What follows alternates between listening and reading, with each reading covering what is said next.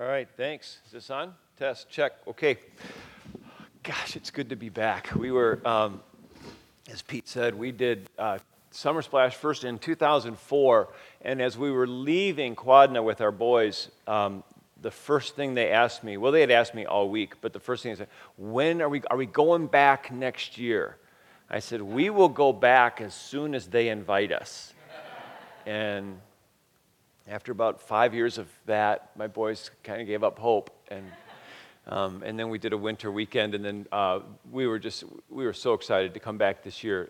In fact, last night, my son and I, Grace and I, have a 13-year-old, and we were walking around the property, and he said, we didn't even started yet, and he's already like, let's come back. Dad, how often do they invite you to come back? This is what I told him. I said, here's how it works. Whenever Pete can't find another speaker. So last week, Pete calls and says, hey, we've been thinking for literally hours and would love to have you come speak. And I said, gosh, no, I remember when he sent me the email, I thought, the first line, would love to have you come back to Summer Splash this year. And my first thought was, I don't care what the dates are, we'll make it work. Because our family loves this. I love this. And it's just been a blast. My wife, Karen, is somewhere in the room, hiding. Where's Karen? Oh, she's back in the back. And we have two boys. Grayson, who is 13, and Tyler, who is 19. Tyler's a KC here. I'll tell you a little bit more about our story tonight, but it'll be fun for you to get to see them and hear a little bit more about our story. I was just thinking when I was sitting out there, earlier this week we were just had a family just sitting around the dinner table, and after dinner we were sitting there talking, and my youngest, Grayson, asked his older brother what was his favorite Bible verse and started that. And so then Grayson says to me, Dad, what's your favorite Bible verse? And I've never been one that had like a favorite, So I just said, Genesis 27:11. And he said, what's that? I said, my brother Esau is a hairy man, but I am a smooth man.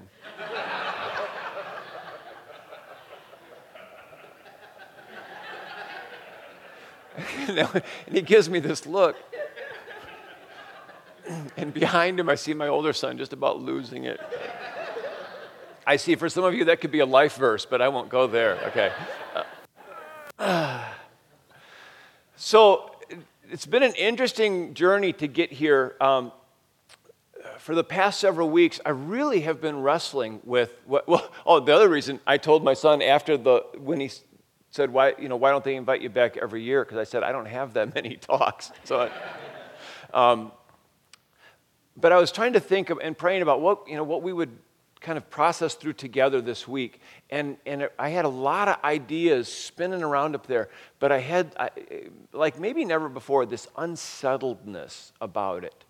And then about last week, and when I was still putting some ideas together, some things, just praying about it, some things kind of gelled, but there was still a little bit of unsettledness. And then I talked to Pete on the phone, and we talked it through. And as I talked it through, it made more sense to me. And then Pete said, yeah, that would be great. So, there's a wrestling match that I come through to get to where we are, the stuff that I want to process through. But I think that maybe through that, God is up to something. And it could be, I'm hopeful, a really great week for us. For those of you that are here as couples, I think there'll be stuff that we'll talk about that will be applicable to our lives, to our individual faith, to our marriages, to our parenting, all kinds of things. One of the things that I remember most about the stories of Jesus was, he took in those 12 guys, the disciples, and he lived with them for 3 years. They did everything together for 3 years. And yet in the midst of doing everything together, there were times that Jesus took them away. And I remember, and in one version, it said there was a time when he took the disciples away onto a hillside, and one of the translations says, literally, it says, he took them away that he might be with them. That was the purpose. Jesus had purpose in everything that he did, and yet there was times when he would get away. And I'm thinking, to be with them, well, he was with them all the time. Why would he need to take them away that he might be with them? And he recognized there was something about getting away from the crowds, getting away from everything else that makes up your life back home. God honors when we get away.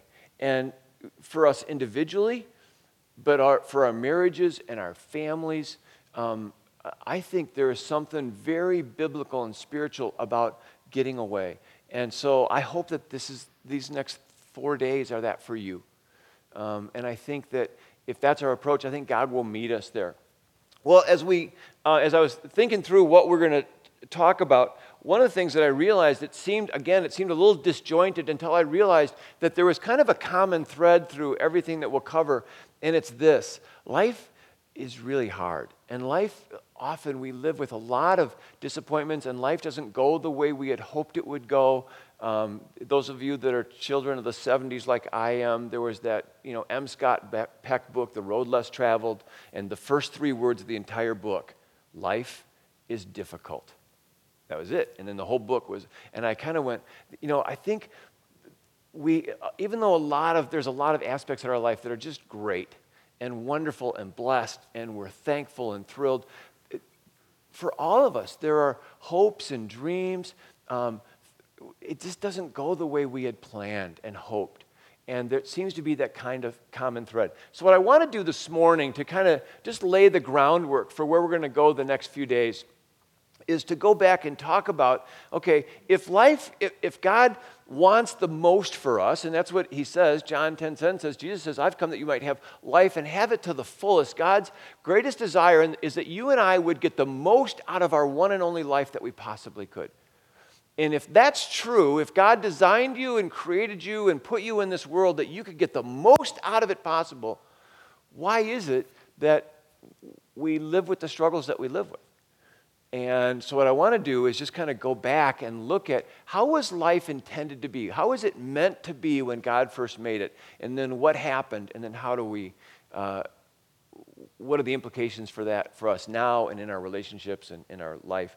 So I want to go back to the very beginning. It's a very good place to start. And we'll look at the first few chapters of Genesis. And it's familiar to probably all of you or most of you. If you want to follow along in your Bible, you can, but you don't need to. You can go back maybe and read this later. But I want to look at the creation story briefly, but then at how God intended it. When we look at what life was like before the fall, before sin and brokenness entered the picture, when we look at life in the Garden of Eden, we actually get a picture of how God intended life to be for you and I. And so I want to start there, and I may or may not, I'm not going to draw, don't worry, I may write a few things here and there. The first thing that we see when we go back and look at Genesis 1 is we see what life was like before the fall, and we see the creation story. The first thing we realize is that God already existed. So the answer to your kid's question, well, who made God? Well, he already existed. In fact, that's all summed up in the first sentence of the Bible. In the beginning, God created the heavens and the earth. In the beginning. There was a beginning. There was a time when all of this started. And before that was nothing, and then it started. And so here was the beginning. But it says, in the beginning, God. So there was a beginning, but God was already there. And so God has already existed. But the interesting thing is that God exists in the Trinity, right? The Father, the Son, and the Holy Spirit. We learned that, we remember that in Sunday school. This 3 completely individual expressions of who God is. 3, not each, it doesn't morph. God doesn't go from being the Father to being the Son to being the Holy Spirit, and now he's the Holy Spirit, but now he's the Son, and now he's the Father. That 3 completely separate individuals that are each one completely and wholly and fully God, and yet together they form one God. This concept that you and I just literally don't have the brain capacity to understand. We just have to accept it. He's 3 and yet he's 1. And we'll talk a little bit more tomorrow night about what the implications are of that for us. But what that says for us today is that that not only did God exist in the very beginning, he existed in the Trinity in the beginning, and there's evidence of that in the Bible. We won't go into that. But he existed in community. God existed in perfect relationship with himself, okay? And the Bible says he's whole, and he's perfect, and he's holy, and he needs absolutely nothing. And so he has everything that he possibly needs before creation. So then the question is, why did he create anything? Why are you here? You ever wondered that? Why are you here? Not why are you here, this week, but why are you here? Because why did God make you? I don't know if I need to break this to you. He doesn't need you. He's doing just fine on his own. So he didn't make you because somehow you make his life better. The Bible says he made us for this reason. God is, every fiber of his being is love. That phrase, God is love. And there's something about relationship and there's something about love that you get a fuller expression of it when you share it. And God made you for one reason, and that was that he might have a place to share his love, that he might have a place to extend the relationship that exists here, the community that exists here, and invite you into that. You're here for one reason, and that's to be in community and to be in relationship with God. Everything else in our life kind of streams from that, okay? Then the Bible says this about how we were made. It says that God created us, Genesis 1:26. Then God said, let us make man, notice he talks in the plural, let us make man in our image, in our likeness, okay? Now, that doesn't mean that we look like God, because God doesn't have an appearance. He doesn't exist in the physical. So you and I, there's something about you and I that more closely resembles God than anything else in all of his creation, okay? And what that is the capacity for relationships. We are the only animals in the animal kingdom that have the capacity for community and the capacity for relationships the way God has capacity for relationships, okay? Relationship, God has given you and I, what it means to be made in his image, God has given you and I the ability to be in relationship with him, which nothing else in his creation has that potential, and relationship with each other. And so you and I were created by God in his image for relationship. The other aspect of that, it says in the very next verse, it says, and God created man in his own image. In the image of God, he created him, male and female, he created them. That's all one sentence. So when it talks about what does it mean to be created in the image of God, it says, in the image of God, he made them male and female. Okay? There's something about maleness and femaleness together that is the expression of the image of God. And we'll talk a lot more about that tomorrow night. Okay? But it doesn't mean that when God made man in his image, that it means he made us men or made males in his image, because God is without gender. And so it's even interesting that he made us exactly equally. And he created us differently. I love the story. He created Adam out of the dust of the ground. Remember that? He created, and he molded it together, and then he breathed life into Adam, but not Eve. He made Adam first, and then he made Eve. Now, somebody said the reason God didn't make Eve the same way is that if Adam had seen God make Eve out of dirt, it would have perpetuated some of man's own misconceptions about women. But instead, God took a rib out of Adam and made Eve out of that. The same. They share the exact same DNA. If there is any question for Adam on the position of women and their equality with men, all he has to look at is the fact that she was made from my side. We're the same. Very, very different, but very, very equal.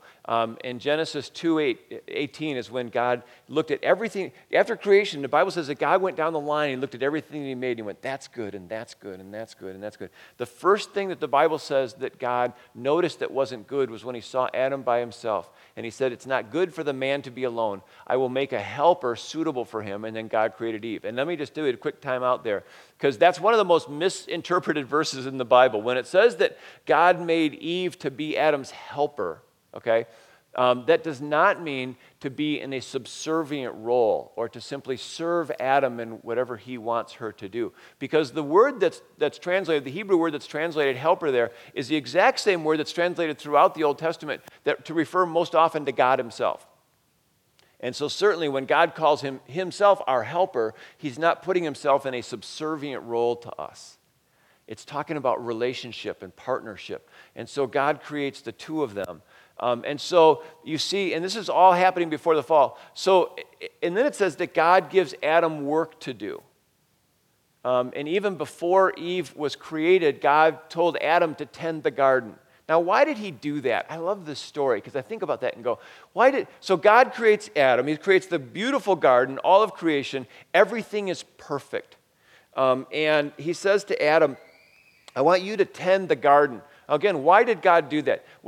Did God go, whew, finally, somebody to help me tend the stinking garden? I feel like I've been doing this for all of eternity by myself, God didn't have Adam tend the garden because God was somehow better off. That God could rest now that Adam was working. Okay, so there's three things involved, or three parts of this equation. There's God, the garden, and Adam. Okay, before Adam, God tended the garden by himself, right? So then Adam comes along. So one of those three has to benefit from this new arrangement. Is God better off because Adam's tending the garden? Take a wild guess. Group participation. Is God better off? No. Is the garden better off? Is the garden thinking if the garden could think? Or does God go, oh, wow, it's so much better now that Adam's taking care of it? Because I've seen men tend gardens. That's a whole other deal. Okay. Is the garden better off? Take a wild guess. No. Ooh, that only leaves one left. The only one that could possibly benefit from this arrangement was Adam. There's something about the way God made Adam that he more fully comes alive. He more fully experiences life the way God created him to experience when he's working. And keep in mind, this is before the fall. And we have translated that, and we'll talk a lot more about that tomorrow morning, but we have often missed that mark and thought that work is somehow a necessary evil.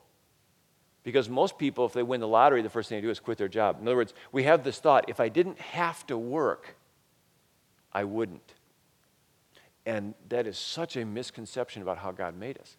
Because especially us men, there's something about the way that we're uniquely wired that we come more fully alive when we're working and we're productive and doing what God has called us to do. Okay, so we were created to be, if you look at the garden before the fall, we were created to be in relationships. We were created to work. We were created to rule God's creation together.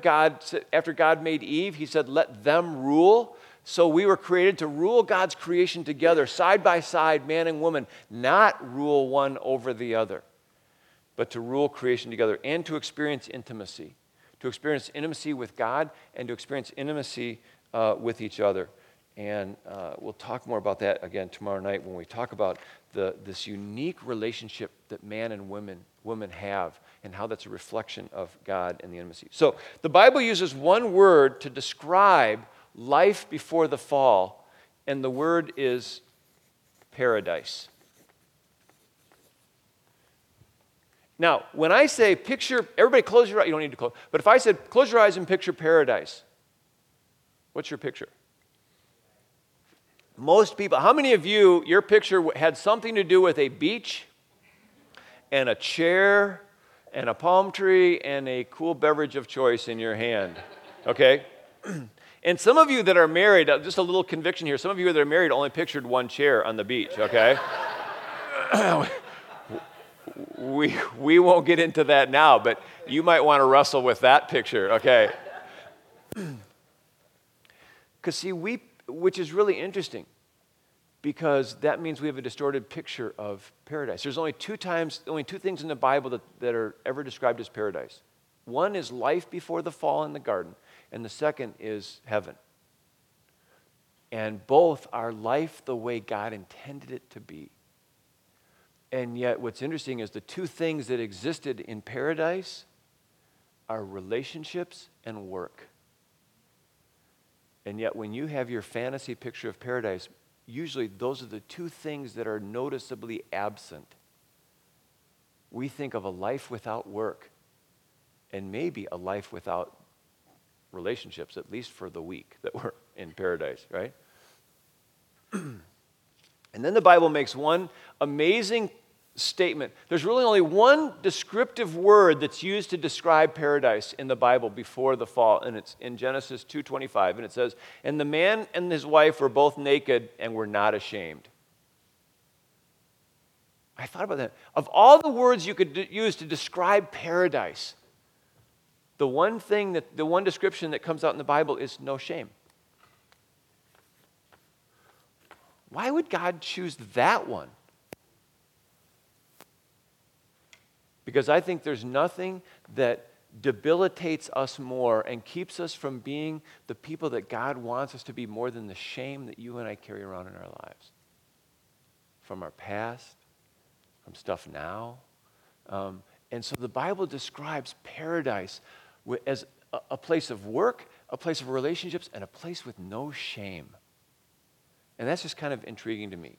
And so now let's talk about the fall and what happened. How did that all get messed up? And it's a familiar story, but I want to maybe point out some stuff that you hadn't looked at or looked at that way before. The first thing you need to notice is that it all has to do with that tree, right? That bad tree in the middle of the garden. The first thing that you need to notice is the instructions about that tree were given to Adam, which is really inefficient. I think God made some major mistakes here, but that's just me personally. Okay. It says, the Lord God took the man, and this is before Eve was even created. The Lord God took the man and put him in the Garden of Eden to work it and take care of it. And the Lord commanded the man, you are free to eat from any tree in the garden, but you must not eat from the tree of the knowledge of good and evil, for when you eat of it, you will surely die. Okay? Well, why did God, he's omniscient, right? He knew he was going to create Eve. So why didn't he wait and sit them both down at the same time? He gave the instructions to Adam knowing he was going to create Eve. Why did he do that? It was a call for Adam to lead. It was a call for Adam. God was giving Adam those instructions specifically so that he would lead his wife and lead his family in this area and be the protector of his family to keep them away from this tree and what they needed. Now, here's the question. The question is, why is the tree there? How did the tree get there? Did God wake up one day? Of course, God doesn't sleep. Did God look down in the garden one day and go, "What? Hey, where did that tree come from? Who put that tree here? Anybody? Anybody? Okay, just a wild guess. God created everything, okay? So who created the tree? Wow, you guys are good. God created the tree. So he says to Adam, you can eat from any tree in the garden. Now, when the Bible talks about the garden here, it's not talking about it, a garden that's like, a little plot of land about a third of this room. It says that the garden had the headwaters of 4 rivers flowing through it. So, think a county or maybe bigger, okay? But Adam's the only person on the entire stinking planet, right? So, and everything else is perfect too. So even outside the garden, things are pretty nice, right? And so Adam's got basically the entire planet. And God says, you can have anything. Just stay away from that one tree. Well, don't you think it'd be wise for Adam to say, we're moving to Cleveland, okay? We're going to get away from the tree. But no, so why is that tree there? Here's why the tree is there. It represents choice. It represents the choice that Adam had to make. Because here's the deal. God created Adam to be what? In relationship with him. But God knew it wouldn't be a relationship unless Adam had the choice to say no. Because no relationship is a real relationship unless you have the option to say no. Karen and I have been married for 29 years. When I proposed to her, I could have put a gun to her head, I guess, and said, will you marry me? And she probably would have said, okay. And if I kept the gun there, I might have got her to say the vows, and we would legally be married. But would it be a relationship? Would it be a marriage? No.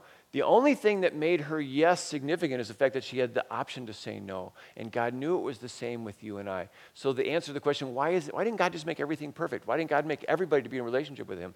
It's because God so longs to be in a real relationship with you that he knows that the one thing he had to give you for that to work is to give you the option to say no.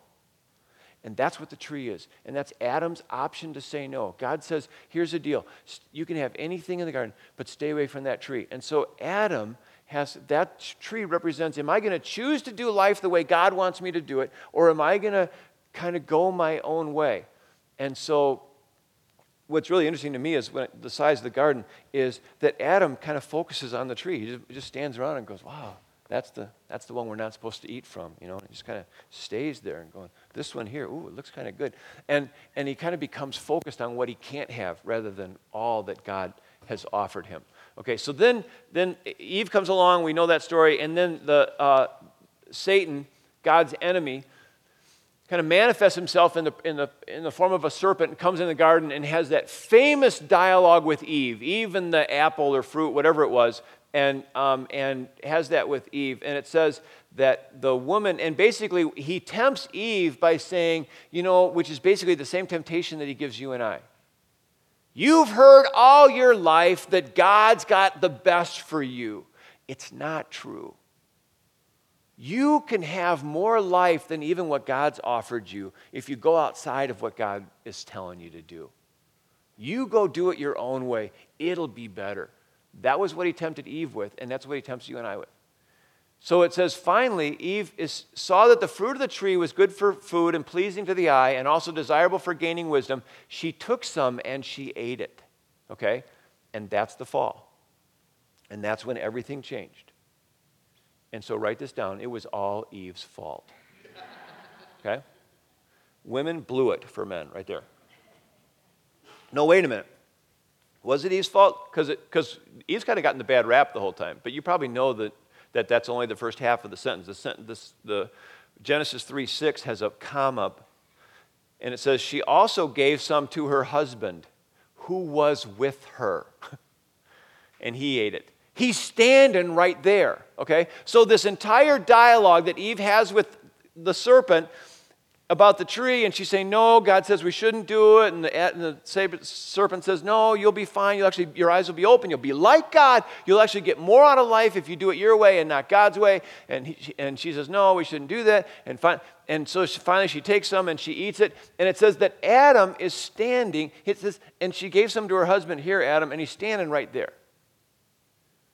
Just kind of passively standing there with his hands in his pockets. Well, no, he was naked, so he wouldn't have had hands in his pockets. I don't know what he was doing with his hands.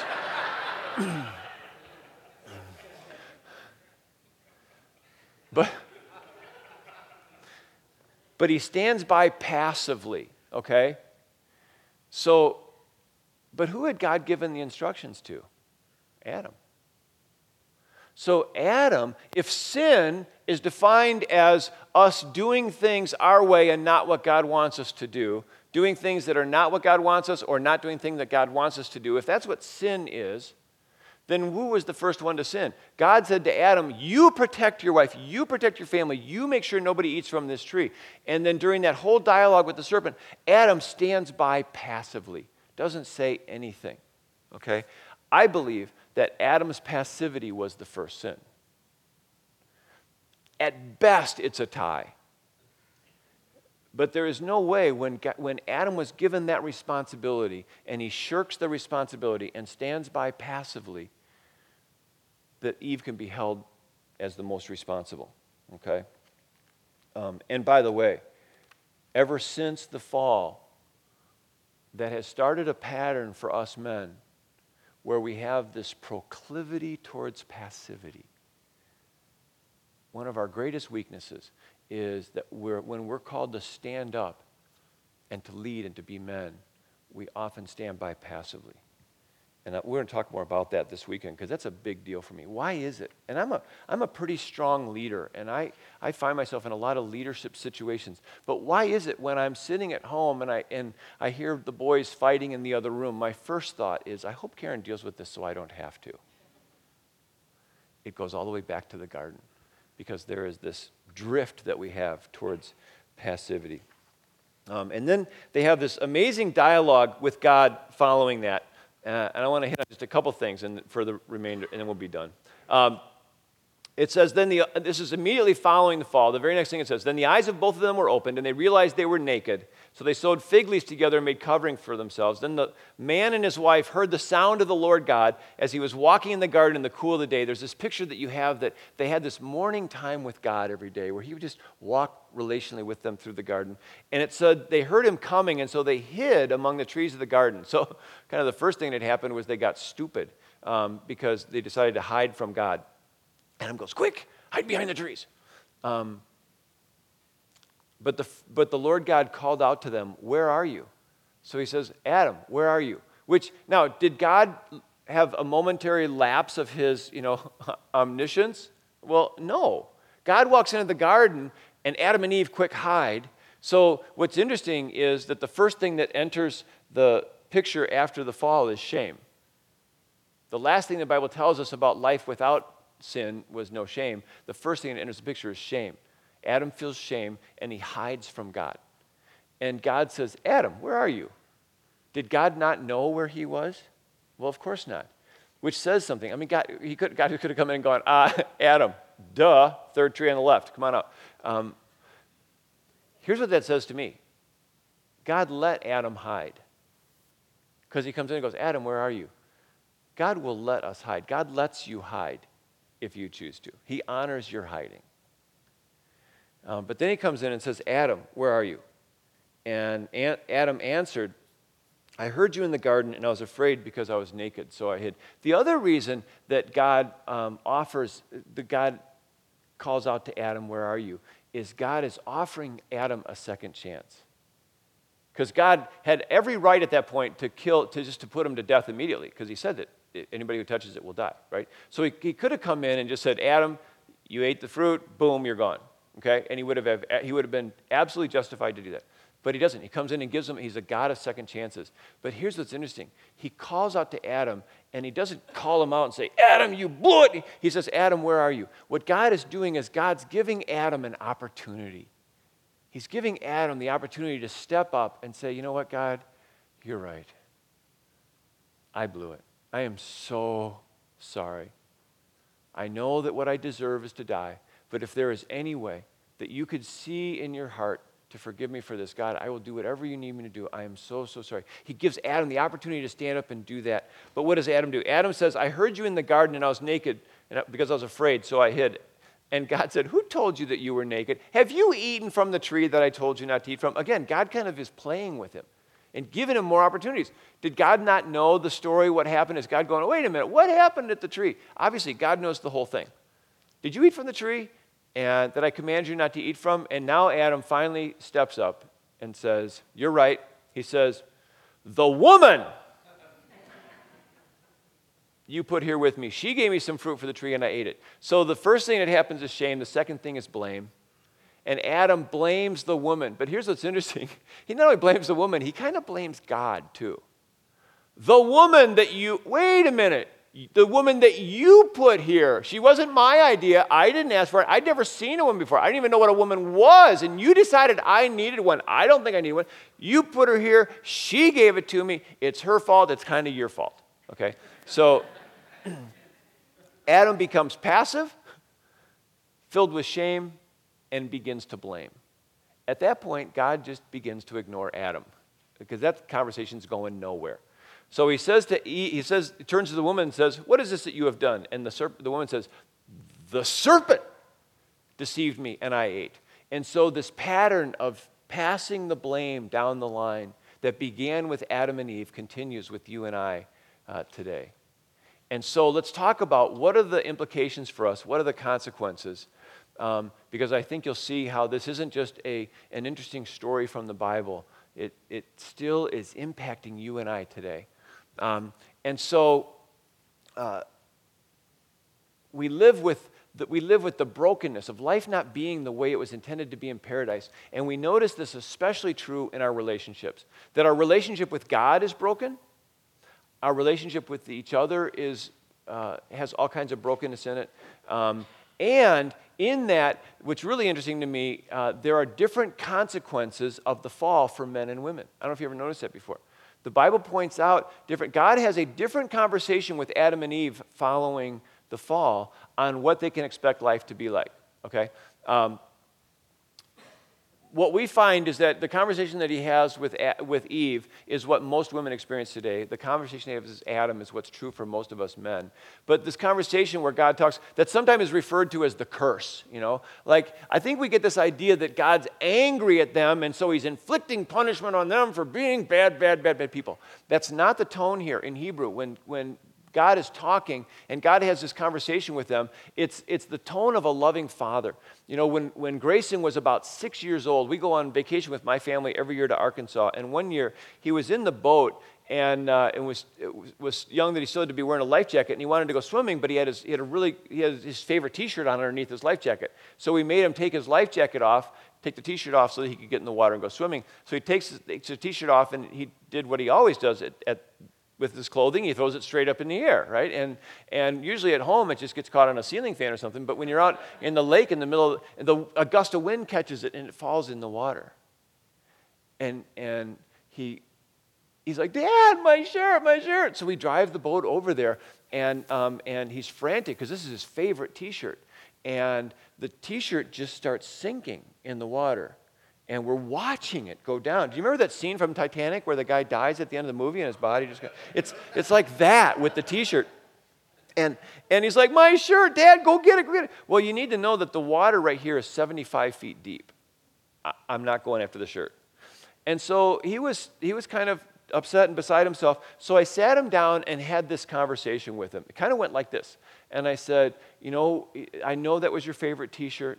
And to be honest, it was one of my favorite shirts of yours too. But you just need to know that because of what you've done today, you will never have that T-shirt again. You will now, in essence, do life without that T-shirt. That's the consequence of what you've done. That's the tone of the conversation that God has with Adam and Eve, of a loving father. And so he says, the first thing he talks to is Eve. He says, will greatly increase your pains in childbearing. With pain you will give birth to children. Your desire will be for your husband, and he will rule over you. Okay, and a lot of times we have assumed that this means this is labor pain and menstruation. Okay, that's the curse. In fact, my grandmother's generation used to refer to a woman's period as the curse, and it refers to this passage where that's inflicted on Eve because of the fall. Well, that's a part of it, but it certainly isn't the full effect of the consequence of the fall, or women could be out from underneath any consequence of the fall by simply going through menopause or having a hysterectomy. So obviously there's more to it, and it's this, that God has wired women to give themselves to relationships. Women are wired relationally, to birth relationships, to give themselves to relationships. And that becomes a critical thing in a woman's life, in their marriage, in their parenting. And here's what God says. In your relationships, you will now experience great pain. Relationships will be painful for you. And what we know is that women experience more relational pain often than men do. And then he says, your desire will be for your husband, and he will rule over you. Again, a misinterpreted verse. This is not God's design that men would rule over their wives. This is God saying, this is not how I intended it to be, but you need to know this is what life will probably end up being like because of the brokenness in your lives now. Instead of having co-dominion over creation, instead of ruling creation together, you will now attempt to rule one over the other.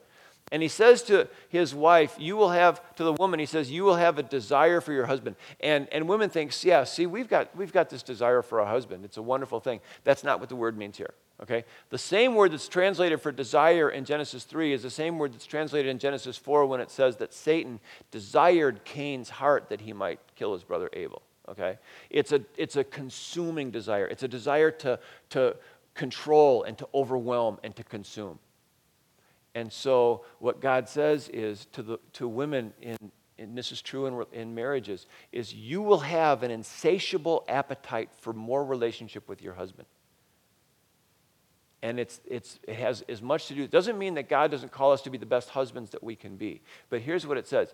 If I was, and I'm not, but if I was the best husband on the planet, it still wouldn't be enough for Karen. There would be something in her that would long for more relationship with me. There would be something in her that wishes she had more. And that's not just a function of whether I'm a good husband or not. There's something that happened in the fall that put this hole in women's heart with this desire for their husband, this insatiable appetite for their husband that he cannot fill. It's just not possible. And yet in her mind, it feels like it's something that he's not doing and should be doing more of. And so that's the women, God has designed women to birth relationships, including a marriage. And God says, in that, you will experience great pain. Now, it's interesting, he doesn't have that same conversation with Adam. It doesn't mean that Adam doesn't experience those same things, but he has a different conversation with Adam. And here's the conversation with Adam. He said, "Cursed is the ground because of you. Through painful toil you will eat of it all the days of your life. It will produce thorns and thistles for you, and you will eat the plants of the field. By the sweat of your brow you will eat your food until you return to the ground." So Adam is cast out of the garden, where everything in the garden was plush and lush and easy to tend and fruitful. God now sends Adam out of the garden.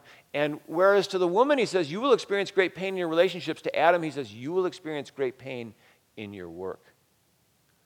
And he sends him out to work the harsh ground outside of the garden where there's thorns and thistles, and work is difficult and it's exhausting. And he gets done, and there's this great word in this that actually has been a great word for Karen and I to incorporate into our marriage. It's the word when it says toiling. You will toil.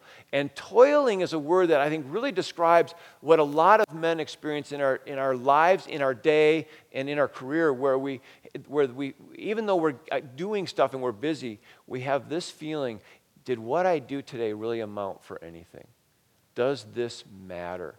And toiling is the feeling of I'm working hard, but does it matter?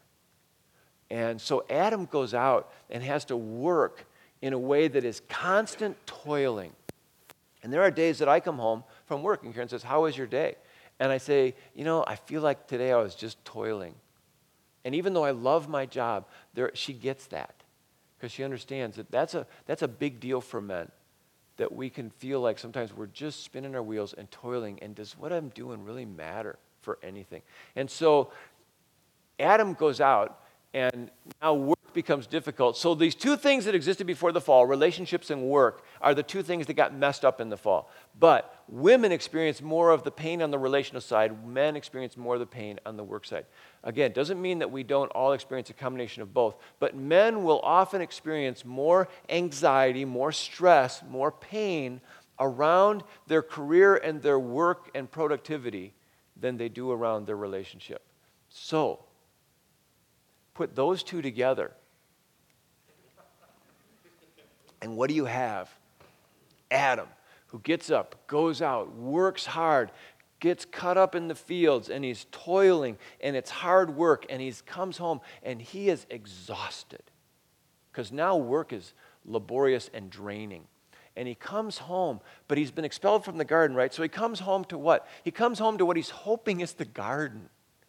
He comes home to what he's hoping is just some peace and quiet, where everything is nice and kids treat everybody nice and nobody asks too much, where I can just come back to the garden and maybe have my wounds tended to a little bit, and I can just relax, and because I know that he knows that the next day he's going to get up and he's going to have to go back out there, and the thorns and the thistles will be back, and he will start that process all over again.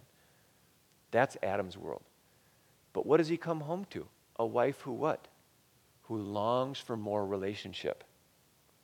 And he's coming home to this constant demand. And so this man and this woman, Adam and Eve, who now look at marriage and life from two very different perspectives and not understanding the other. And it creates, I don't know if that looks like that was a little glimpse into your life, but that sounds really familiar to me. And what I want to do is just kind of leave it there and give us an opportunity to, in our small groups, to get to know each other a little bit, but to begin processing. How is that true for you? What about that story have you never thought of in that way before? But how are those things that we talked about with the fall and the pain and the relational pain and the work pain, how does that ring true for you? Because we'll come back to this, and this will continue through most of what we're going to cover over the next 4 days. So let me pray, and then Pete, why don't you come back up and send us out? God, thanks for the opportunity to be here and to be together. We're all grateful, God, and I'm very grateful that day when Adam and Eve sinned for the very first time, you didn't exercise your prerogatives of just wiping them off the face of the planet, but you became a God of second chances, so much so that you even said that you were going to bring about still the entire human race through them. They still were your plan. And God, thanks that you do that with us each and every day. I pray that you would help us to see how this stuff impacts us and how our own brokenness impacts our work and our relationships and the world around us. And I pray this in Jesus' name. Amen. Thanks, Pete.